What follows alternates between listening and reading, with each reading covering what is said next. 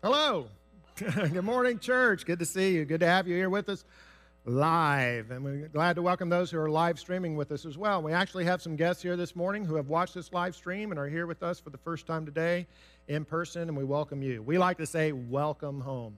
Hey, do you remember these Magic 8 balls? Any of you played with these when you were kids? I did.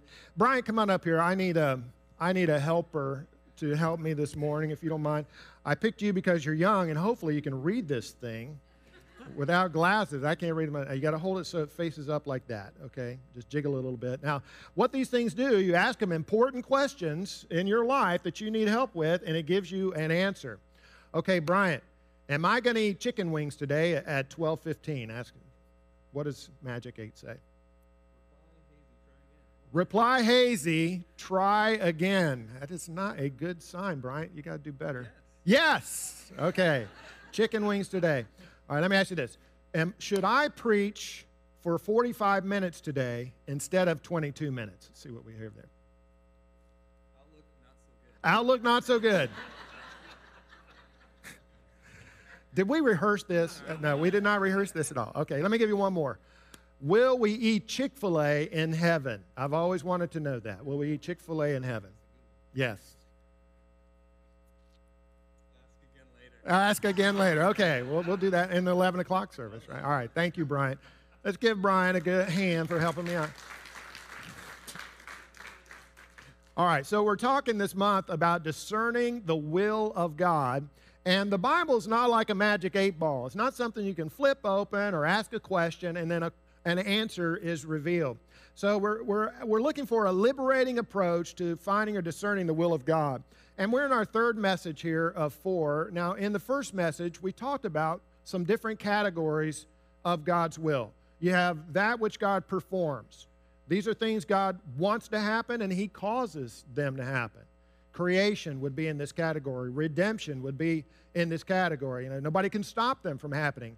But not everything is something that God creates. Not everything that happens, rather, is something that God causes to happen. So in addition to what God performs, you have what God permits. What God permits. What God allows to happen in this world. Because there are other free will beings besides God Himself. So there are things that happen that God doesn't necessarily want them to happen, but He allows or permits them to happen. And then a third category, that which God prefers. These are things He desires to happen. He's revealed that to us. He wants them to happen, but whether or not they do depends on us to carry them out. And that's the category we're mostly concerned with in this sermon series, discerning what God prefers, what He wants us to do, and then doing that. Last Sunday, we were asking the question, does God have a specific, detailed blueprint plan for every person's life? You're supposed to marry this person or maybe stay single. You're supposed to have this career path. You're supposed to live here or live there. Does God have a specific plan for every person? And we said no. God has a general will for all people. He wants us to be Christians. He wants us to worship, fellowship with other Christians. He wants us in discipleship. He wants us serving and ministering. He wants us sharing His grace and the gospel. But beneath the umbrella of God's general will, there are many things that we could do, and they're all fine with God. There are many people who would be candidates for a spouse, as long as they're Christians. There are many careers that we could do. As long as they're not illegal or immoral, you could do several careers, all of which would be within God's will and pleasing to Him. So God has a general plan. But today I want to talk about these things, and especially a category of decisions or choices that we have to make that aren't necessarily moral or immoral. They're not necessarily ethical or not ethical, or not directly addressed in Scripture. There are many decisions that we make that would be in that category. Does God have a preference in those areas? Are there some decisions that would be better than others? And the answer is yes. So we want to talk about the way of wisdom in discerning the will of God. There's a lot of information that's available to us these days, a lot of information, not necessarily a lot of wisdom. And the book of Proverbs in the Bible is concerned with wisdom, particularly chapter 2. Let me read you verses 1 through 6, Proverbs chapter 2. We'll put the verses up here. My son, if you accept my words and store up my commands within you, turning your ear to wisdom and applying your heart to understanding, indeed, if you call out for insight and cry aloud for understanding, And if you look for it as for silver and search for it as for hidden treasure, then you will understand the fear of the Lord and the knowledge of God. For the Lord gives wisdom. From his mouth come knowledge and understanding. Now, what is wisdom? Well, the last couple of verses there tell us what wisdom is. It is the knowledge of God and the fear of the Lord. And wisdom in the Bible is always moral and character-driven in nature. So the fool, when the Bible refers to a fool, it's not talking about somebody who's low IQ. It's talking about a person who just looks within themselves and just consults themselves about life instead of consulting God. So the Lord can lead us, and we can make our decisions according to wisdom. Well, how do we gain that wisdom? I want to use that passage that we just looked at and kind of break out 3 steps here. And there's probably a lot of answers to the question, how do we gain wisdom? But breaking out this passage into 3 steps, walking the way of wisdom starts with Scripture. Starts with Scripture, with the Bible. Proverbs 2:1, back to verse 1. If you accept my words and store up my commands within you. The Word of God. By that I mean the Bible, the Word of God. It's living and active. God speaks to us through the Bible, as he does with no other book, as he does in no other way. Does the Holy Spirit speak to us today? Yes, absolutely. He speaks to us through his word. I'm going to use the book of Hebrews to help us out in this morning. Now, the book of Hebrews kind of has as a theme, God has spoken to us, people in the past, in many various ways. You had prophets and visions and dreams. But in these last days, God has spoken to us through his Son, the Hebrew writer says. And we're in the last days. We have been for 2,000 years. In these last days, God is speaking to us through his Son by means of the Holy Spirit using Scripture. Now, the book of Hebrews, in many cases, is a commentary on the Old Testament Scriptures. So, for instance, in Hebrews chapter 3 and 4 is an extended commentary on Psalm 95 from the Old Testament. I want to read you a passage, Hebrews chapter 3, verses 7 through 8. And I want to make a point here, and no other point that I'm going to make this morning is more important than this one. Hebrews chapter 3, verse 7. The Hebrew author says, therefore, as the Holy Spirit says, today if you hear his voice, do not harden your hearts.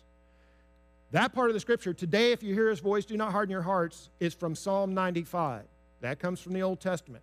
It was written 1,000 years before the Hebrew author wrote Hebrews. And yet the Hebrew author prefaces that quote from Psalm 95 by saying, as the Holy Spirit says. He didn't say as the Holy Spirit said. He did not say as the Holy Spirit inspired David to write. He puts it in the present tense. As the Holy Spirit says, today if you hear his voice, do not harden your hearts. In other words, as you're reading Psalm 95 and you read this verse, the Holy Spirit is saying that to you and to me. In fact, the Hebrew author quotes it 3 times in Hebrews chapter 3 and 4. Today, if you hear his voice. How are they going to hear his voice? By reading Psalm 95. The Holy Spirit is speaking through that passage. And so, when we get to Hebrews chapter 4, verse 12, the conclusion of this commentary on Psalm 95, the Hebrew writer says, for the word of God is living and active, sharper than any double-edged sword. It penetrates even to dividing soul and spirit, joints and marrow. It judges the thoughts and attitudes of the heart. He says the word of God is like a double-edged sword. This is not the only place in the Bible where God's word is compared to a sword, is it?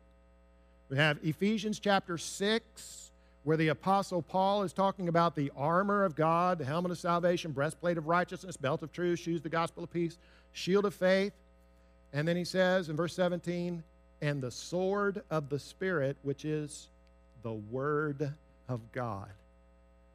I find that very interesting. Now, a sword in and of itself is innocuous. If this was laying on the ground, it can't hurt anybody.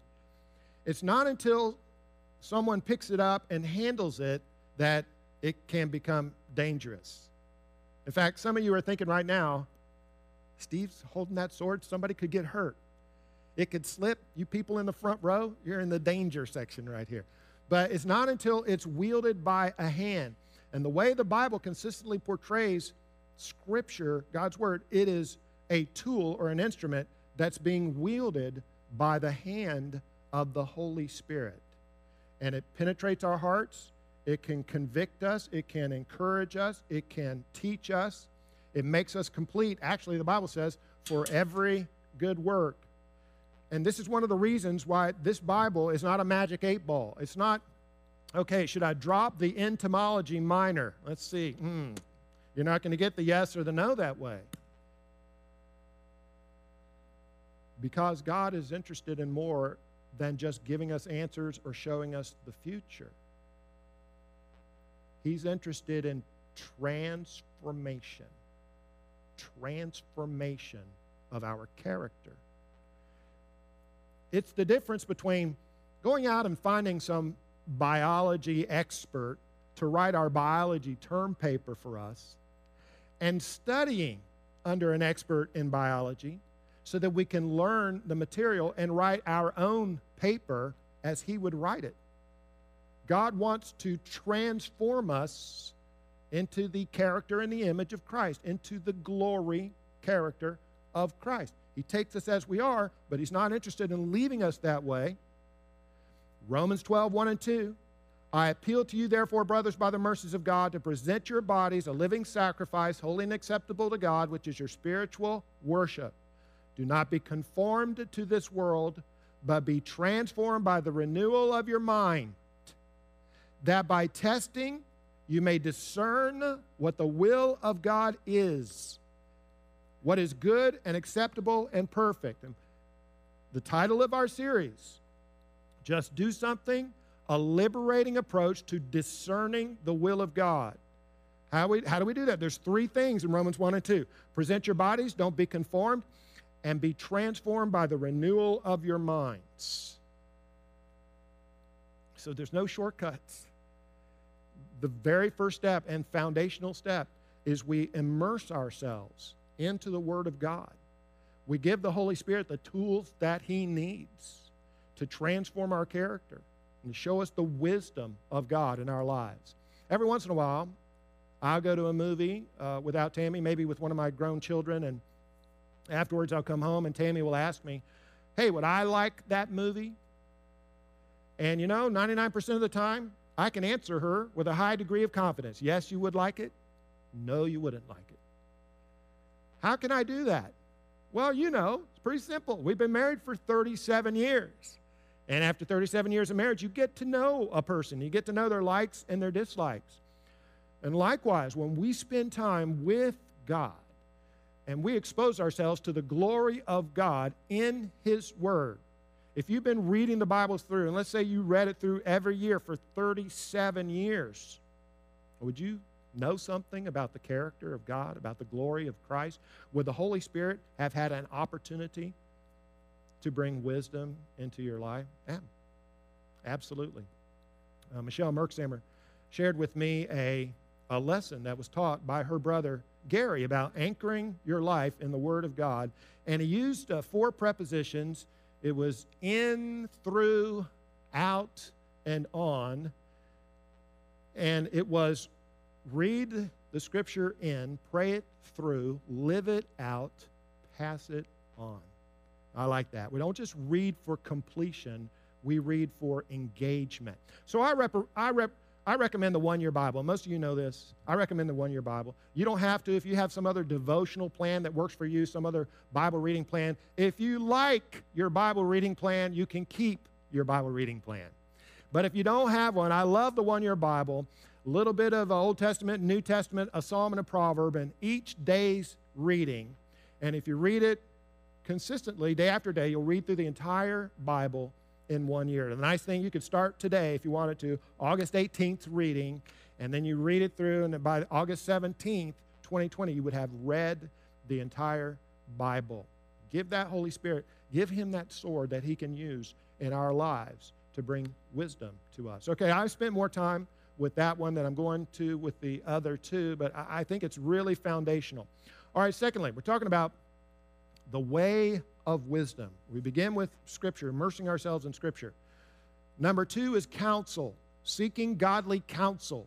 Back to Proverbs 2, verse 2. Turning your ear to wisdom. So we understand. It's not Christians not only love to read God's word, they love to hear it read and understand that it needs to be read in community. We want to avail ourselves of the wisdom of other people who've been walking with the Lord for a long time and who know that Bible. In Proverbs, I'm going to read you 3 or 4 more verses from Proverbs. Proverbs 1:5. Let the wise hear and increase in learning, and the one who understands obtain guidance.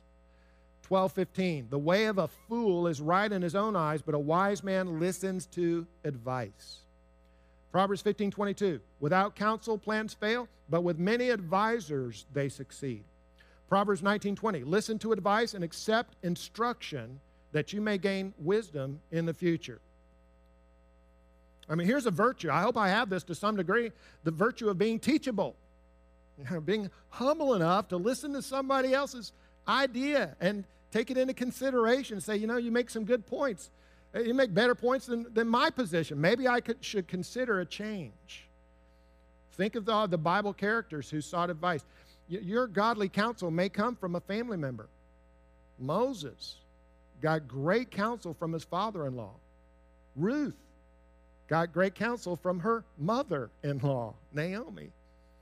And Ruth's husband had died. It was Naomi's son who had died. And Naomi actually told Ruth how to get a man and pointed her in the right direction. Here's how you get him to propose to you. It's great advice. David got great counsel from a future wife who advised him not to shed innocent blood, and he took that. David had a general, Joab, who came alongside of him at one point after his army had won a great victory, but David was mourning the loss of his son, and Joab said, if you don't get out there and congratulate your army, they're going to desert you. You won't have a man left by tomorrow. And David listened. The Apostle Paul was in a conundrum, and he went before the elders in the Jerusalem church, and they gave him advice, and Paul followed that advice. Sometimes we may be in a dilemma and we're praying, God, show me the future, or give me an answer, or show me your way. I can almost imagine God saying, why don't you make a friend? Ask them, what do you think? This is the way God has set it up. Could be a spouse, could be a family member. Not everybody is married, maybe not everybody's equally yoked. Could be an elder then, or a deacon, or just a friend in the church. I hate to tell you this, but I'm going to tell you. I got fired from the first job I ever had. I got fired from I was 18 years old, a summer job in Jacksonville at Scotty's Lumber. I don't even know if they're around anymore. But I started off in the warehouse. I was pretty good at that, but then they promoted me to truck driver, flatbed truck, deliveries. I'm not a great driver. And I had so many accidents on that truck that eventually I got fired for incompetence. I didn't have a bad attitude, but it was incompetence. Well, I was devastated. I went home in my room and cried, and my self-esteem was in the pits. So I applied to some different places, and I went to UPS. United Parcel Service has a hub in Jacksonville where they unload the big semi-trucks. And I applied, and about a week later, my dad was talking to me, asked me, what'd you hear from UPS? I said, I didn't hear anything. He said, why don't you go on over there and ask them, follow up. I said, Dad, if they were interested, they would have called me. I'm sure my old boss at Scotty's, Leon, I still remember his name 40 years later, Leon. I'm sure Leon gave me a pretty bad reference. My dad said, sometimes after an interview, if you follow up, you make a phone call, or you go back in person, that impresses them, shows some initiative, kind of tips the scale in your favor. All right. So I went back, knocked on the HR guy's door who had interviewed me, said, hey, I was here a week or two ago. I interviewed. I'm still interested in the job. And the guy looked at me, he pulled out my file, said, oh, yeah. He said, your boss didn't give you a very strong reference. And I said, I know. I explained that. I said, look, I'm not applying to drive a UPS truck. I just want to unload your semis here. I'll do a good job. And he said, he paused for a minute. He said, okay, we got an orientation class that's starting tomorrow. Why don't you come on out and we'll give you the job. I said, yes. Thank you, Dad. Dad's in heaven now. Thank you, Dad. Gave me good advice that really opened a door for me. Now, I share that experience. I could share a lot more like that. But so could you. I know that resonates with you. I know almost all of us have gotten great advice. Many of you, your fathers gave you very similar advice, or your mothers did, or other family members, people who've come alongside of you, and you just figured out what God wanted you to do through godly counsel. And I could also point to other examples where I did not listen to godly counsel, made very bad decisions, suffered consequences as a result. Walking in the way of wisdom involves immersing ourselves in Scripture and seeking godly counsel. And then one more thing, a third thing that we're going to talk about this morning, walking in the way of wisdom, prayer. Walking in the way of wisdom, prayer. And again, back to our initial passage, Proverbs chapter 2, verse 3. Call out for insight and cry aloud for understanding. So we pray to God. What are we praying for? God's not going to show us the future, but we can pray for God's wisdom, obviously. James said that specifically. James 1:5. If you need wisdom, ask our God, our generous God. He will give it to you. Theologian Jack Cottrell says about that verse, this is not a prayer for new knowledge. Look, the knowledge comes from the Scripture. It's not a prayer for new knowledge, but for discernment and how to use and apply what is already known. So I don't know all of the ways that this works. I was thinking the other day about insights in general, how you get an aha moment, a eureka moment, a light bulb moment. You finally figure out something you've been focusing on so hard and concentrating on. And sometimes it just comes in a moment of relaxation. You're in the shower, boom, light bulb. Oh, that's the answer. And that is not uncommon when it comes to insights in general. And I wonder if it doesn't just have to do with our relaxing our minds. You've been studying and thinking and concentrating, maybe talking to others, but then in a moment of relaxation, you get a breakthrough. And this is one of the things that prayer can do for us, is sort of relax us spiritually, because we're turning the whole matter over to God. Paul writes in Philippians 4:6, don't worry about anything. Instead, pray about everything. Tell God what you need and thank Him for all He has done. Then you will experience God's peace, which exceeds anything that we can understand. His peace will guard your hearts and minds as you live in Christ Jesus. So turn it over to God, and we can relax. And then it's amazing how many times the insight comes. Immersed in Scripture, seek counsel, pray, and then do something. Stop procrastinating. Yes, there's a risk, and faith always involves a risk, and so does making a choice. But you know as well as I do, we can't go through life leaving all of our options open. That's a good feeling, but eventually we get to the end of our life and we haven't actually done anything. We have to make some choices, decisions, and commitments to have a useful life. But the nice thing about God is sort of our safety net. And we can take a risk and make a choice. For instance, Romans 8:28, God causes all things to work together for the good of those who love Him and are called according to His purpose. So even if the decision or the choice that we make or the action that we take was a mistake, even if it wasn't the best, even if it was sinful, God can come along on the back end. And in those consequences, through His providence, in His consequences, continue to work out His will and His best for our lives. So that's sort of a safety net. When you're a Christian, God is in your life. He's going to continue to work on your behalf. Now, there's one more thing that I think is worth addressing in this whole question of just do something, discerning, a liberating way to discerning the will of God for your life, and that is the leading of the Holy Spirit. The leading, we are to be led by the Holy Spirit. Well, what exactly does that mean? The Holy Spirit nudging us? Is He prompting us? Is He speaking audibly, still small voice in our minds, or does it mean something else? And that's what I want to address next Sunday, next Sunday's message, and I'll say a lot more about prayer at that time. Our Father in heaven, we thank You that You are a wise God. What looks like foolishness to us is actually great wisdom when it comes from You. We thank You that You have given us Your word, a light unto our path, a lamp unto our feet. We thank You that You have given us the Holy Spirit, helps us to apply and to have wisdom. We thank You for the brothers and sisters that are here in this room. We love each other. And there are so many people here who are seasoned Christians, well-versed in your word, walked with you for a long time, who will come alongside of us, and we can say, what do you think? And they'll give us a godly answer. I ask your blessing upon those of us this morning, and who doesn't have an important decision or choice to make, to choose a way of wisdom. In Jesus' name, amen.